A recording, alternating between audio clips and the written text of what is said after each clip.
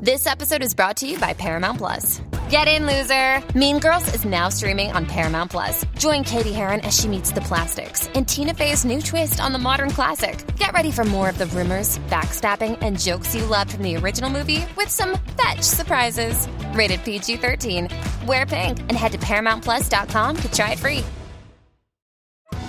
Survivor 46 is here, and so is On Fire, the only official Survivor podcast, and we have a twist this season. The winner of Survivor 45, Dee Valladares, will be joining us every week. We're going behind the scenes of the biggest moments, the how and the why things happen, and the strategy and analysis you can only get from someone like me, a Survivor winner. Listen to On Fire, the official Survivor podcast, wherever you get your podcasts.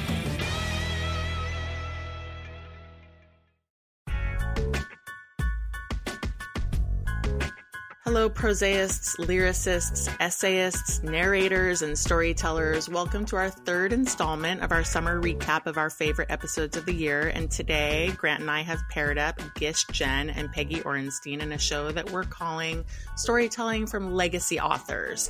Gish and Peggy were two of our more high-profile and prolific authors from last year, Grant, and so for this reason alone, we wanted to bring them back to listen to their takes on their own writing, their genres, and how they classify what they're doing and more. And I love connecting with debut authors and hearing about their process. It's always awesome. But when we get to talk to writers like these two who've been at the craft for a long time, it's really this quality of talking to a master, you know, like someone who has just been in the trenches, knows from whence they speak, and I love it. So what's it like for you, Grant, when we interview these more seasoned authors? Yeah, I'm in awe, to tell you the truth. As I mentioned in the interview with Gish, I started reading her when I first decided to become a writer way back in the late 80s. So she's always been in a higher, more elevated category, you know, like a true master. And honestly, I was intimidated to talk with her as a result. And then Peggy, you know, she's more a peer, more my age, but she's written so many groundbreaking books, and she's the type of author who you don't blink if she's on Fresh Air or the Today Show or something like that. So again, I was just in awe, and I feel so grateful and fortunate that authors like that would actually come on our little podcast. Yeah. And in both of those interviews, I enjoyed listening to the authors speak about the genres in which they write. You know, authors who write a lot or who've written more than one book, they give a lot of thought to form because, of course, like once you've had one book or more under your belt, or in Gish's case, you know, so many stories she's written over the years, the ones that come afterwards are always up for comparison, and there's a body of work that we're talking about instead of one book or one story. And I like that about interviewing authors with multiple titles too. Like Peggy, for instance, made reference to things that she's written about in previous books, which was really interesting, things that have been recurring threads in her writing. And then Gish told us her thoughts on having written the best story she's ever written, which is saying a lot because she's written a lot of stories. Yeah, that was a great moment. And you know what I love talking about with Peggy is how she took this genre of a self-improvement memoir, but she made it about so many different things. And it made me think about how you can take a subgenre like that, like a self-improvement memoir, and it doesn't have to be just that, you know, because she talked about history and politics and the climate crisis and how we've lost touch with the value of our clothing as a result of fast fashion and throwaway culture. But yet she had herself and her own self's experience involved in all of this as well. And then Gish's story collection, Thank You, Mr. Nixon, is such an interesting collection because of that. For me, and for you too, Brooke, you really pointed this out. There's just that, the lens of generational tensions because, you know, Gish covers this 50-year period of time from Nixon's very stage managed 1972 visit to Mao Zedong's China to the present through COVID. And I guess that's all very interesting to me because generational tensions and views, I don't know, they're just becoming more interesting to me the more I age, and just the different ways that the world is being seen or what's being forgotten as well. And I'd love to write more about this topic myself. Yeah, it's great. And there's so much to explore and so much to say about all of that for anyone who's mining for more. So it is a treat to revisit these two celebrated authors, and we hope you'll go back and listen to the whole episodes because they are fantastic. And meanwhile, we have our best of highlights. We hope you enjoy Gish, Jen, and Peggy Orenstein after this short interlude.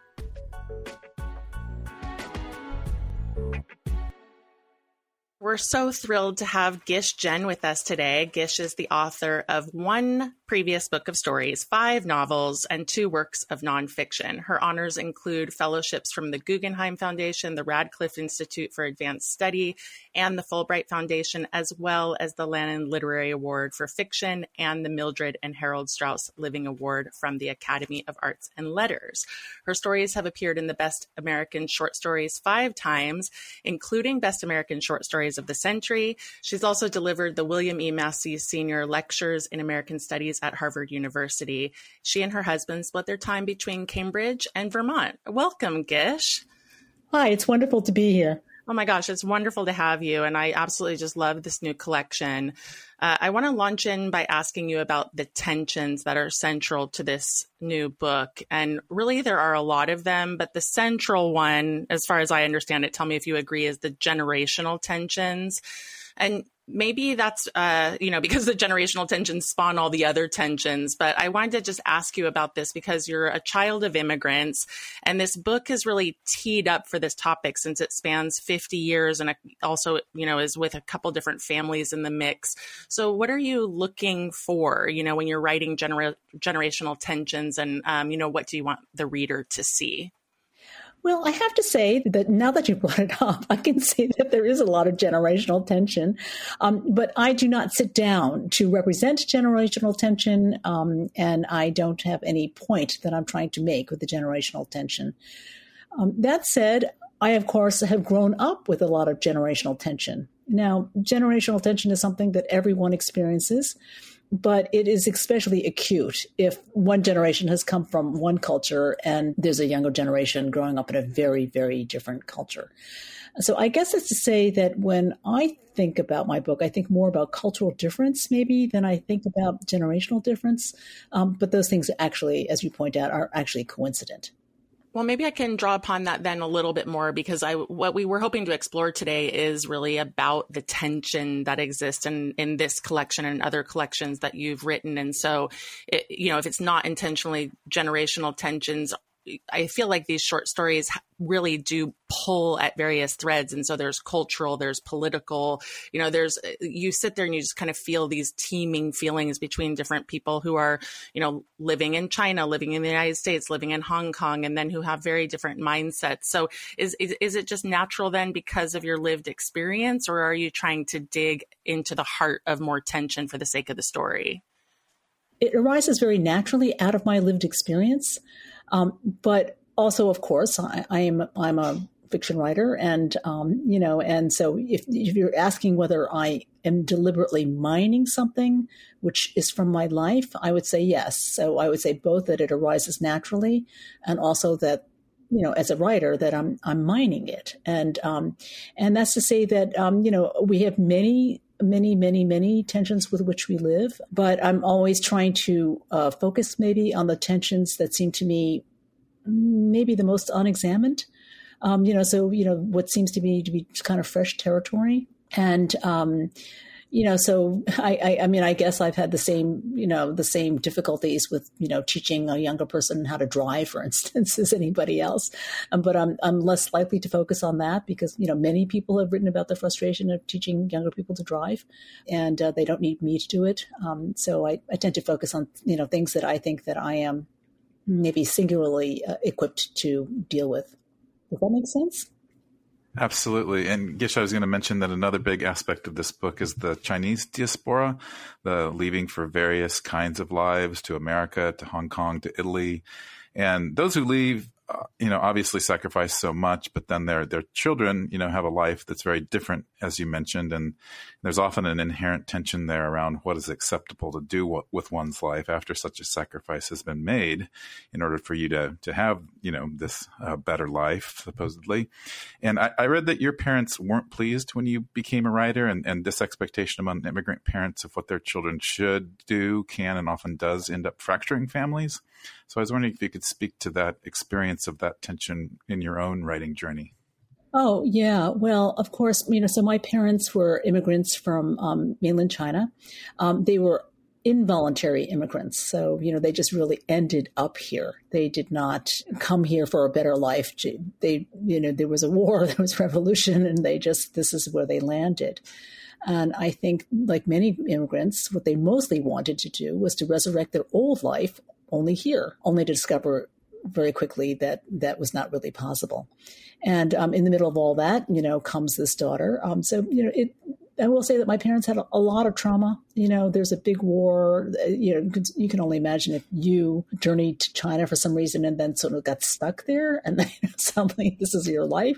You would find it very, very difficult. They found it very, very difficult. And by the time they had me and I had gone to an Ivy League school and so on, they just wanted for me to do something which was safe, secure, and, from their point of view, I guess, understandable. And, becoming a writer was none of those things. So we did have a lot of conflict about that. And I would say that, that my experience as a member of the Chinese diaspora is very common. I mean, because, the number of things that our parents understood was very, very small. They come from a culture where scarcity governs everything. So, you don't want people to do things that are risky. Everything is about, can you do something that's going to help stabilize, a family in a society where there are no safety nets, and to be at the bottom of society is really a terrible thing. Whereas there's not much of a middle class, and their whole orientation is completely different than the orientation of people here, where there's a very large middle class and there's a big social safety net, and there are lots of different things that you can do and have a reasonable life, and that's something that's really hard for them to understand. All their instincts are just like, oh no, please just don't do anything that's going to make trouble for us or make trouble for the family, or just make things harder. And of course, to become a writer, it's hard. To be a writer is hard for me, but it's also hard for everyone around the writer. It's hard for my family, even now. It's hard to have somebody in this profession. And so in that way, they were kind of right, that by deciding to be a writer, I was making things harder for everybody around me. At the same time, I'm growing up in this culture where, the messages are, be who you authentically are. If you have something in you, especially an artistic impulse, the message is to please realize that.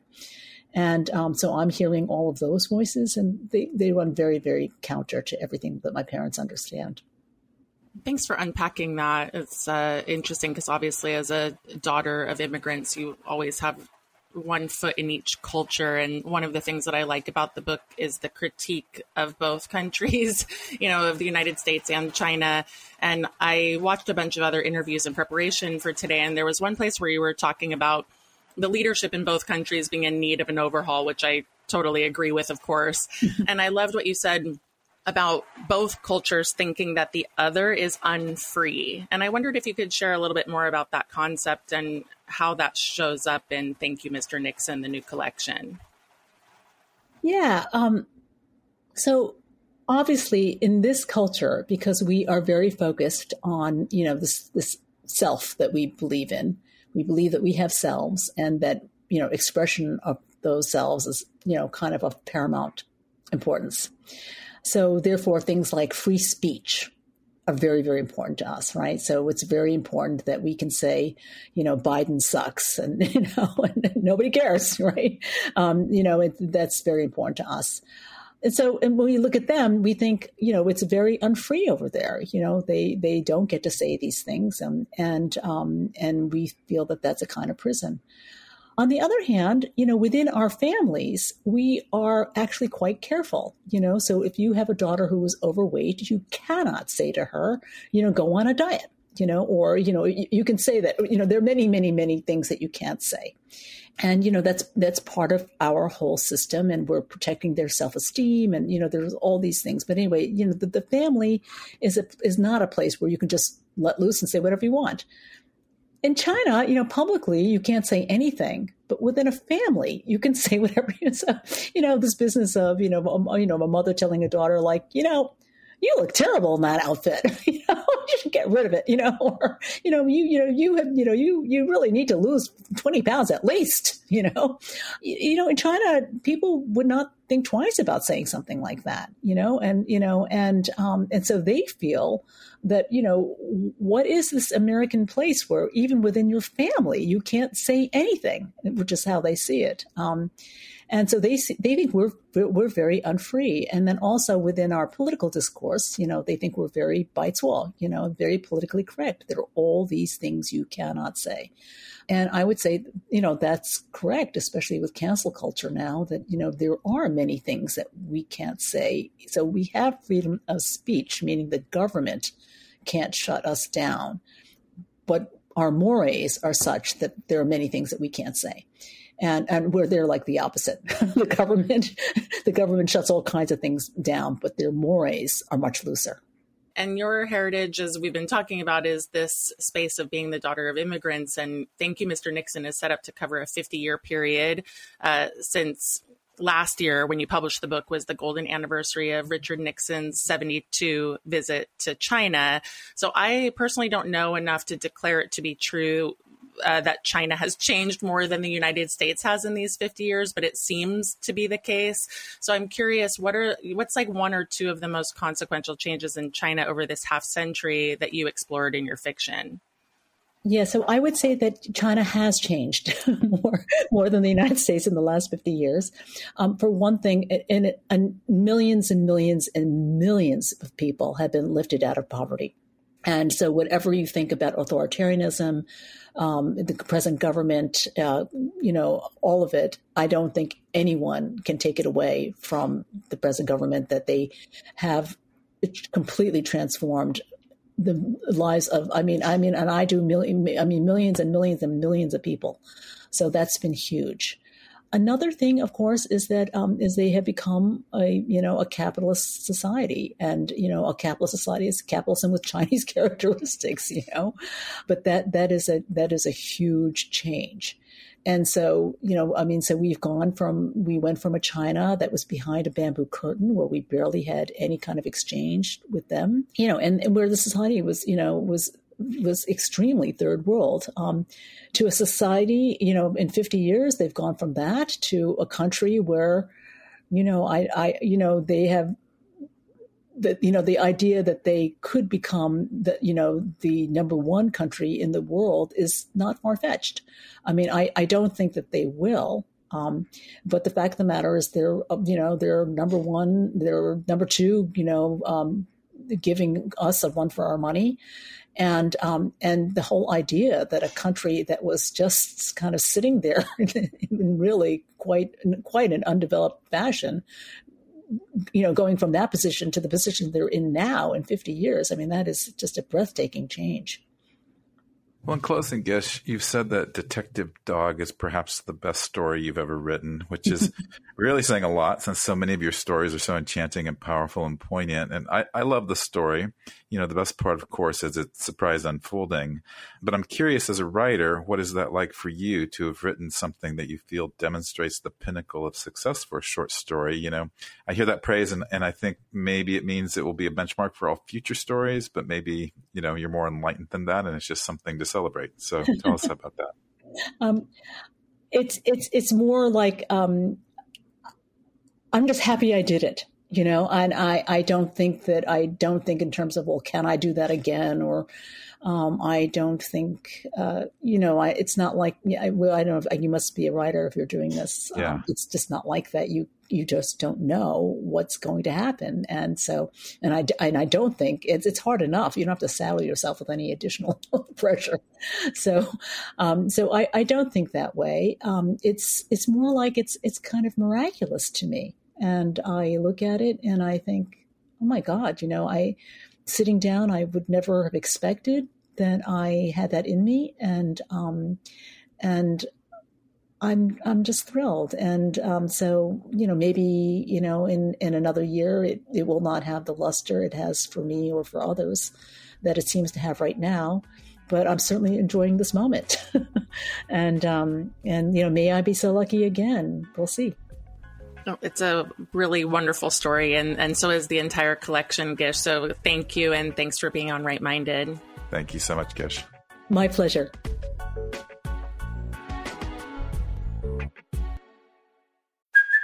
Hey, it's Kaylee Cuoco for Priceline. Ready to go to your happy place for a happy price? Well, why didn't you say so? Just download the Priceline app right now and save up to 60% on hotels. So whether it's Cousin Kevin's Kazoo Concert in Kansas City, go Kevin, or Becky's Bachelorette Bash in Bermuda, you never have to miss a trip ever again. So download the Priceline app today. Your savings are waiting. Go to your happy place for a happy price. Go to your happy price, Priceline.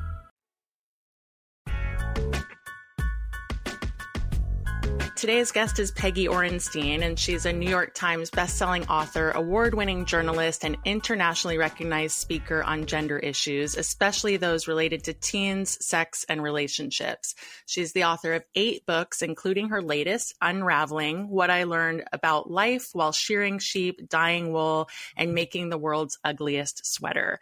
Peggy is joining us from Berkeley, and Grant and I are in Berkeley, so welcome, Peggy. We're so thrilled to have you.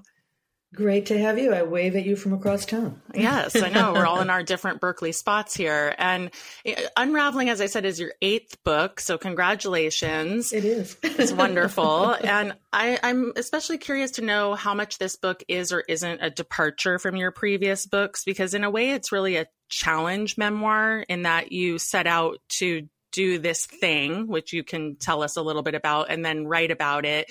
And I'm curious, have there been elements of that in previous work, or how is this different than what you might have tackled in the past? Wait, is that a thing? Is that like a publishing thing? A challenge memoir. I'm going to call it a thing. The self-improvement memoir is a thing, though. Well, yeah, no, I didn't think of it that way. I mean, I think everything I do is a challenge because I'm always, going into something often completely ignorant. Even when I did Girls and Sex, I remember going out with a girlfriend who was a high school teacher, and I already had gotten the contract to do the book. And she said, do you know what a hookup is? And I just looked at her blankly. So I was starting at a pretty low level of understanding of the current culture. But I don't see this as a departure for a different reason. I mean, I see it, since writing it, I've thought about a lot more how it speaks to some of my earlier work. I think it's a real bookend to Waiting for Daisy, my memoir that I wrote that came out in I want to say 2008, about infertility and our quest to have our daughter. That was a challenge, and having breast cancer. And that book ends with Daisy's birth, and this book ends with her going off to college. So that was sort of a nice bookend. But also a friend of mine recently pointed out that my first book, Schoolgirls, ends with the line, "That's how you teach about gender, one stitch at a time," because I'm watching this middle school teacher in San Francisco doing this quilt project with her kids, with her students. And I had, as you said, 8 books. I had completely and utterly, I had no idea what he was talking about when he said that. So I had to go reread my own book. And I was shocked that it had that metaphor in it. But of course, textiles are metaphors, they just are everywhere. Even when we send these little messages to one another on these devices, we call them texts, which is the same word as textile. And we make threads out of them. It's so ubiquitous. So there's that. And then the other piece is that I've always felt that my real beat as a writer and my concern and my interest has been in examining the unexamined aspects of ordinary life, and particularly ordinary women's lives. And Unraveling is so much, first of all, the story of women and women's work and what we don't know about women's work and how radical women's work is. But also, I was so shocked as I went through it that I never, through this process, really revealed to me that we never think about our clothing the way we think about our food. And why is that in terms of sustainability and ethics? And we sort of joked before we came on air that Grant and I probably have met at a farmer's market, but how natural is, what about your clothing, Grant? What are you wearing? All 100% hemp fabrics purchased at a Berkeley farmer's market. Exactly. From a man on the corner. No. Right. Well, Peggy, you're known for your work writing about gender, and your previous books are literally classics, books like what you mentioned, Schoolgirls, Flux, and Girls and Sex. And And this book at its heart is really about women, because you're writing about how women have more for millennia been the ones doing the handiwork necessary to make what we wear. And I'm just curious if you could go a little bit deeper into where the inspiration for this book came from, especially since maybe it came from COVID, or did it start earlier than that?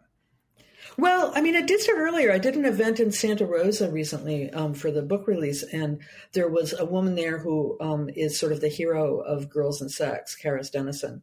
And she raised her hand and said, when you were following me around in 2012 for Girls and Sex, you were talking about wanting to shear sheep. And I thought, I was? Huh. Okay. So it's been kind of a long held, I'm just a curious person, and I like to know how things work, and that, and I'm a knitter. And so I would look at my yarn and just think, gosh, I wonder who thought of this yarn thing, and who in the world thought of knitting? And we still do it the same way, like that we did it 1,000,000 years ago. It hasn't changed. So these things sort of amaze me. So I'd had this curiosity, and actually tried to get into sheep shearing school before. I thought maybe I'd write an article about it, but I could never, for various reasons, it never worked out. And then during, when lockdown hit, I had just had Boys and Sex out. I'd been touring the country. I was actually on my way to an airport on March 11th, and I just couldn't do it. I turned around and canceled 3 gigs. And 2 days later was when everything, just fell. And so I was just sitting there, and I didn't know what to do, and I was knitting a lot, and it seemed a good time to try this. And I really, honestly, I thought my agent and editor who live in New York City would just laugh at me. What kind of thing is that to do? Especially that I have no track record doing something like that. But it was at the moment that everybody was baking sourdough and putting it up on Instagram. And so it seemed very much, I guess, trendy when I pitched it. And, who knew we were still going to be sitting there a year later? Yeah, no kidding. You hit a zeitgeist moment. And I was wondering, so I first want to say I saw you in person recently, and so I got to see this ugly sweater, which is beautiful in its ugliness. Yes. It is. And I wanted to ask you, how long did the process take from start to finish to shear the sheep, dye the wool, and make the sweater? And I asked that specifically because I want to know what insight you had, going into this whole process initially. Like, what did you think? And then what did it turn out to be? Oh, gosh. I had no idea. And that actually suddenly triggered something from Waiting for Daisy, which is I talk about wabi-sabi because I'm in Japan during that memoir for part of it, and talking about the, what makes something beautiful is its imperfection. And I think that's kind of true of the ultimate sweater. It's kind of beautiful because it's ugly. But I really didn't know. I didn't think about how long the process would take so much as how long a book takes. And I thought that the book would be I pitched it as a quickie. I said, I'll be done with it, easily within a year, maybe 6 months. We can get it right out. And it took a lot longer than that, in part because, there was the process, and different things took different amounts of time, but there was also just like, I just got so interested in the research on all of this stuff. But, so shearing sheep I did in a day. I just, learned how to do that. And it was very, very, very, very, very hard. The time that it took does not reflect the difficulty of the job. But there were other things like, carding, which is how you get, after you've washed the fleece and dried it, and you have to comb it with these 2 things. You might have done this like on a field trip as a kid to a farm or something. You card these, you take these 2 brushes that look like dog hair brushes and kind of go back and forth and back and forth and back and forth with a little piece of fluff until it gets really poofy. And then you roll it into like a cigar shaped puff, and you put it aside for spinning. It would take me about 10 minutes to do that. And I read that it took 579 of those to make a sweater. So that part took, forever, like forever. So it depended. And I was learning things. So learning to dye, I could have done it in a day, I suppose, but I wanted to, learn a little bit about it and how it worked and different aspects of it. So it took months. Peggy, that's interesting because I think that is part of the self-help or self-improvement memoir, is just that learning someone else's process, especially for something as foreign as shearing a sheep. And before you came on, Brooke and I were talking about the industry's love-hate relationship with memoirs and how these kind of hybrid memoirs, or as Brooke said earlier, self-improvement or challenge memoirs, they're often better received because of their very nature, because they're tackling broader topics and there's a baked-in practicality for the reader, where you're learning something in addition to reading about your experience. Or for me, it would be like reading about something that I kind of want to learn but don't want to truly do. And your book about your daughter, which you mentioned, Waiting for Daisy, was a more straightforward memoir. So I'm just kind of curious about your thoughts on books like this one, the one you've written, and how you think about it in terms of genre. Grant, I'd like to say I think in terms of genre, but I don't. I think in terms of what I want to write. And then I try to convince somebody that it's a good idea. I mean, I've had memoirs, like I have long wanted to write a memoir that was also about, which is not unrelated to this, but is about my family history in North Dakota, Jews on the prairie, or Dakota Jews, as I've wanted to call it. But that, I would always say, well, I've got this Dakota Jews idea and I've got girls and sex. I'm not really sure. What do you think? And they would go, yeah, let's think about that for not a second. So that one has never been written. That's really interesting. I don't know. I really have always aspired to doing, I guess, what you're calling a challenge memoir. I think of them as kind of George Plimpton-y kind of things a little bit, like going off to do something that you would, I have a streak in me as a person that I like to do periodically, kind of outside of the box things. So for instance, next month I'm going off to trek 100 miles through Slovenia, or I went dog sledding for a week in the Arctic Circle. These are things I do for and then write about them.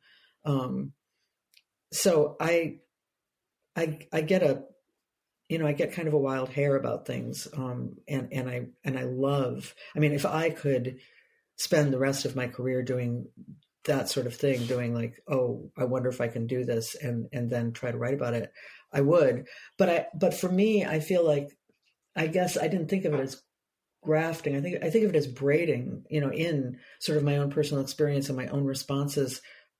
I think not only gives it depth and allows the reader to relate, but I also think, to a degree, I've always done it. If you look at things like, even in Schoolgirls, my first book, I walk into it sometimes. It's not completely omniscient. And there's moments like, I remember one of the girls in the book had asked them to keep journals, and she gave me a journal, and she had taken a bunch of Tylenol PM one night in a kind of, quasi attempt at suicide.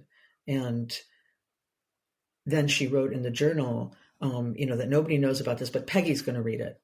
And I thought, oh gosh, the girl is 13 years, I can't just read that and write about it. And it was a kind of moment of truth for me as a young journalist, especially one who writes about teenagers.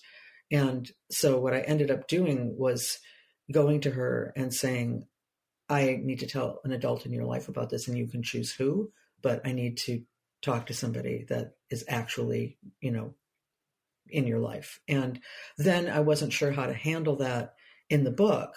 And what I ended up doing was writing the story I just told you, that she handed me this. I had this moment of, what do I do? I asked some social workers and psychologists, what do I do? And this is what I did.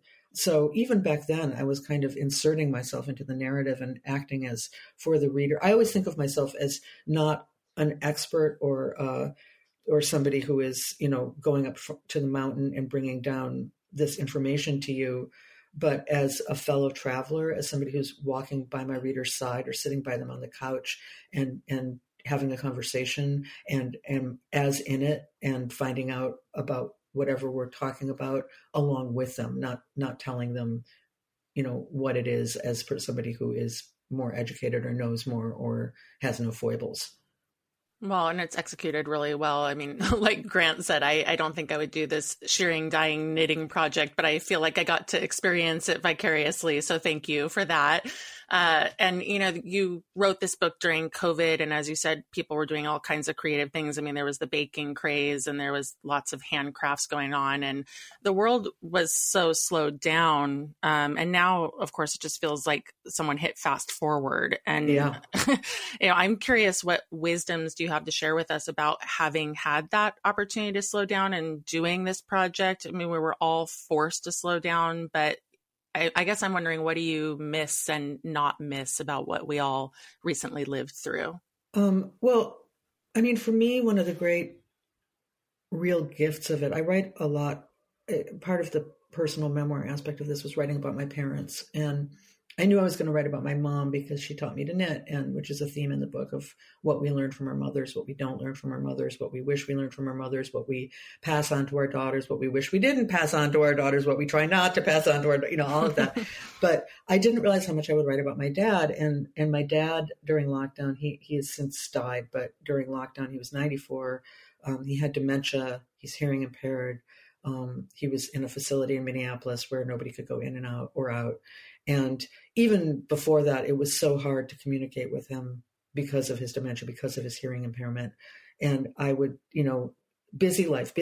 I think I'm going to call dad. I want to be a good daughter. I am a good daughter. I love my dad. Going to call him. Got to call him every day. Oh, well, but now, he's probably eating. Well, no, now he's probably sleeping. Now he didn't, and it's too late, because there's a way that you sort of, you don't want to, and so you kind of trick yourself out of it. And especially when I was doing that, what I mentioned before, the work of carding, which was so tedious, what I would do is have his aide put him on my screen on FaceTime, and I would just sit with him and I would card my fleece the way people used to, thousands of years ago, which was very slow, no internet. They were essentially on lockdown thousands of years ago because, what else did they have to do? And my dad would watch, there were the Twins games, Minnesota Twins, they had like a fantasy season of reruns where they always won, which he thought was something he was doing with his walker, a trade secret, he said. He wouldn't tell me what it was, which is probably why they're losing now, because he died. And he would say, he thought I was there. He would say, can you pass, Peg, can you grab me that glass of water? And I'd say like, Dad, no, I can't reach it. And we would, we didn't talk a lot. So we would sing a lot because the part of the brain that stores song lyrics is not the same. I mean, eventually it will be, but it's slower to degrade cognitively or devolve. And so he could still sing all the songs he knew as a young person, You Are My Sunshine and Give My Regards to Broadway. And so we would sing, and I would card my fleece, and he would watch his game. And it was slow, and it just let me connect with him in a way that even when I visited him in Minneapolis, I didn't do, because I would always be off seeing a friend or visiting my sister-in-law or my brother or whoever. And gosh, I can't even tell you how much I treasure that time now, looking back at it.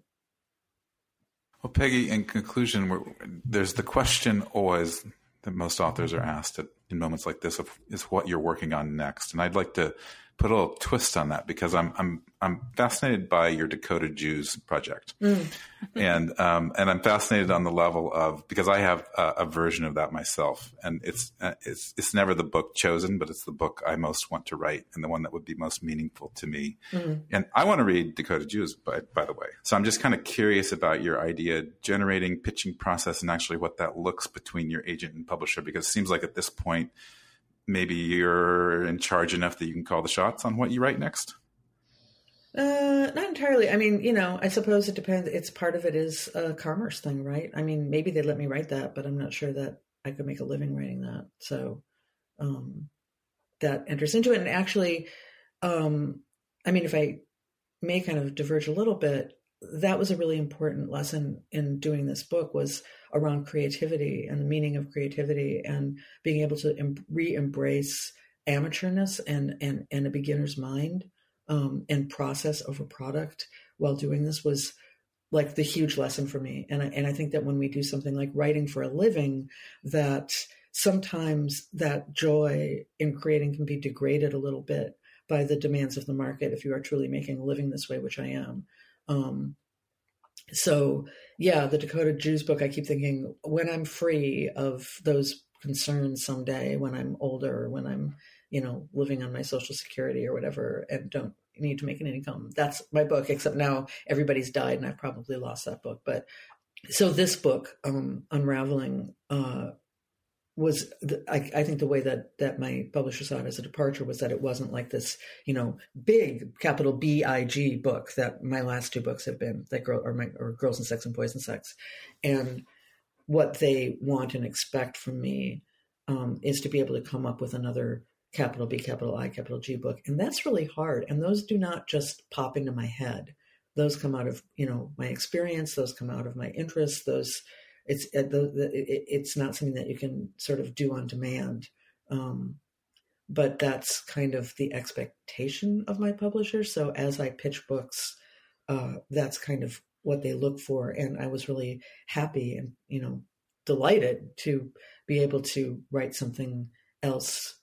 And what was really wonderful for me in this was the way that it got me it allowed me to use a different aspect of my writers, not entirely. I think this is always in my books, but foreground humor, personal writing, and voice in a way that I feel is more challenging when I'm writing those sort of bigger reported books.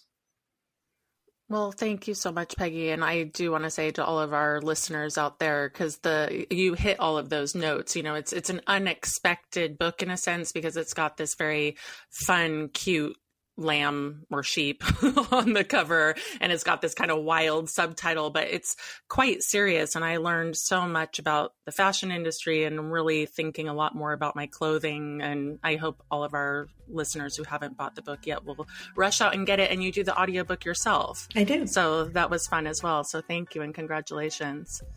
Thank you. Thank you so much for having me on. This was great fun. Thanks, Peggy. I'll maybe see you at the next Berkeley Farmers Market. Oh, yeah. In the hemp section. Yeah.